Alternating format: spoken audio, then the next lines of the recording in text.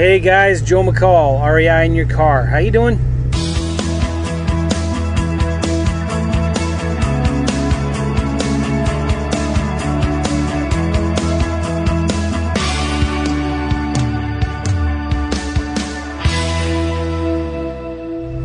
I'm excited about this beautiful day. It's mid-80s, sunny. Expecting some rain today. We'll see if that happens. I'm just driving right now to Best Buy to return something, and then I'm going to my new office. My new one-person solo office. Those of you that know me, I used to have an office I shared with 3 other real estate investors, and it was cool, but we had to leave for various reasons, and so we're all looking for a new office together, and we haven't found anything yet. So the internet is so horrible, and where I live, with my home office, that I just need to get another office to work out of sometimes. I'll probably be in there 2-3 days a week max, so don't ask me how much it costs. It's not cheap, but it's one of those offices, like those executive offices where it's already furnished for you and everything's included. I even have an assistant or secretary that answers the phones and will handle all my mail. If I wanted to do that, I probably won't. But anyway, I was going to answer a couple questions today as I was driving, and I wanted to answer a question about contracts. I get 2 of these questions a lot. One of them, by the way, was from the podcast hotline. So if you want to ask me a question, you can call or text anytime, 24 hours a day, 7 days a week. It won't wake anybody up.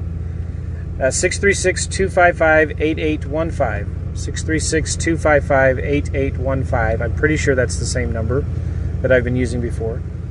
So you can text or call a question there. So this question is about contracts. And when you send the contract, do you sign it? And what kind of expiration date do you put on it? And so just for me personally, whenever I send a contract, I do not sign it.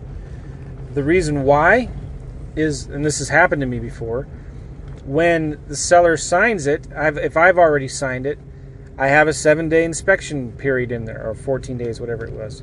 In this particular situation, I had a 7-day inspection window. So when the guy signed it, sent it to me, I only go to the UPS store. My assistant does every 3 Monday, Wednesday, Friday, I think. And so it was, we got the mail on a Friday, and I didn't get it until a Monday or Tuesday when I was finally in the office. So anyways, I only had like 1 or 2 days left in my inspection contingency.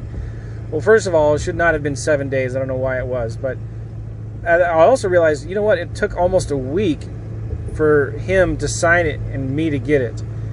So that's not a problem, but I just need to not sign the contract, because then the contract isn't valid until both parties sign it. So when I send an offer in the mail, I do not sign it. It's valid when I sign it, which gives you a little more time to kind of evaluate the deal and see if it's really something that you want to pursue and continue with, right? Which kind of brings me up to another point. You are sending offers to every single seller you talk to, right? So if you get, the way we do it, and this is really important to understand, I was on an interview yesterday with Vina Jones Cox from Ohio. Which, by the way, those of you should go if you're in or near Ohio. It's one of the biggest conventions in real estate world, and it's a conference hosted by the Ohio Real Estate Investors Association, I think. But it's in Cincinnati, I think. It's in November, and it's called the OREA. O for Ohio Real Estate Investors Association. So if you just Google Ohio Real Estate Investors Association convention, something like that, you should find something. Or just Google Vina Jones Cox. Vina is a great lady. She's been doing and teaching real estate for a long, long time. And the thing I like about Vina is she doesn't take any BS from anybody. Like, she sees through all the BS, and she's really good. Sometimes to a fault. I mean, but she's like just no BS. I don't know how else to describe her. I mean, she's like a no BS kind of lady, which I don't mean that in a bad way. That's like a good thing, right? So anyway, she's a great educator too. She really teaches the real way to do deals. And anyway, so she's hosting this conference. She's done it every year, and I've been invited in the past to speak. And they invited me back again for some reason. And so I'm speaking on automated wholesaling at this event. And my good buddy Sean McCloskey, who's one of those guys I share the offices with, he'll be there as well. He's one of the keynote. I think he will be the keynote speaker, which is really cool. There'll be probably 800 something people there. It's a big event. And they do a bunch of workshops. And they do sell, they have some workshops where they don't sell anything, and they have some workshops where they do sell stuff. I will be selling my stuff, but my stuff is good stuff. So even if you don't buy my stuff, you'll still get a lot of value out of what I have to teach. So it'll be good. It'll be a good event if you guys are in Ohio. I'm also speaking in LA. You know what I should do? I should send out an email to everybody. Like, I'm speaking in LA in middle of October. I'm speaking in Chicago at a really good RIA in Chicago. I forget when. And I'm speaking in St. Louis real soon here. And I just spoke in Indianapolis and speaking in Phoenix at Sean Terry's event, Extreme Freedom Live. Get your tickets now before they sell out, because it will sell out, and it's probably the best event, that and OREA. But at Sean's event, nobody will be allowed to sell anything from the stage. That's going to be a real good event. Extreme Freedom Live, if you want information about that. And also, I'm speaking in Spain in a couple weeks. Isn't that crazy? So in the last couple months, I've spoken in St. Louis, Indianapolis. Then I'll be speaking real soon here in Chicago, LA, Cincinnati, Marbella, Spain, Phoenix, Arizona, and something else. But I'm super excited about it, right? I love teaching. I love teaching this stuff, and it's fun to get to travel and meet some really cool people, especially when I go to Spain. By the time you listen to this, I'm not sure if I've already been there, but man, it's just so cool to meet other investors from Europe doing deals, and how they do it is different than ours, and their view on American politics is always fun to talk about, especially now. So anyway, wow, why did I go on that tangent? I was talking about automated wholesaling, and I'm going to be teaching on that. Well, one of the things, right, that you should be doing is you always are making offers to every single lead that comes in. And what I teach in my automated wholesaling system is every lead goes into 2 categories. Keep it simple. Don't complicate this. It goes into 2 categories, prospect or a suspect. Okay? And if you're not a black or white type of person, then get a third one, like unknown.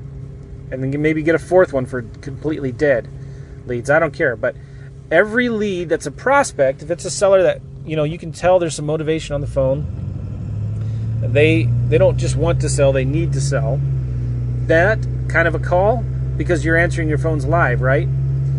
That kind of a call, it's a prospect, should just go ahead and make the appointment. Just make the appointment. If they've got a motivating factor, a reason why they need to sell, make the appointment. Okay? Motivation is really all that matters. Equity doesn't matter. If you do like what I teach with lease options, equity doesn't matter at all, because you can offer a lease option on these deals. Okay? If it's a prospect, which is every other lead, it's a prospect, you should go ahead and send them an offer in the mail. Okay, so when I make an offer to all my suspects, which is, I don't know the numbers, 85% of all of our leads, I send them a letter of intent with some different options in it. And it's really simple, and I don't sign that. If they sign it, then I look at the deal and evaluate. But the point I wanted to bring across is you should be making an offer to every single lead that you get into your world. If the seller gives you an address, if you already have an address, and they call in response to your marketing, send them an offer. Send them a letter. Hey, it's great talking to you today. I'm sorry it's not going to work out. We can't buy your house right now or whatever. And here's an offer for you to review. Here's some options. If circumstances change, you ever change your mind, then give me a call. So you send them an offer which has options in it, and then you follow up with them every single month. And I guarantee you, I promise you this, you start doing that and following up with all your old leads, you're going to find close to half of your deals come from your follow-up. From the seller that said no, but because you followed up and because none of your competition is doing this, those will turn into deals. You just watch. All right. I think that's all I want to say for now. And I want to keep this under 10 minutes, so I better hurry up. Guys, take care. Comb your hair and be nice to everybody. I did a podcast recently, a while ago, called Wag More, Bark Less. You guys should listen to that. Okay? I'm out of here. See ya.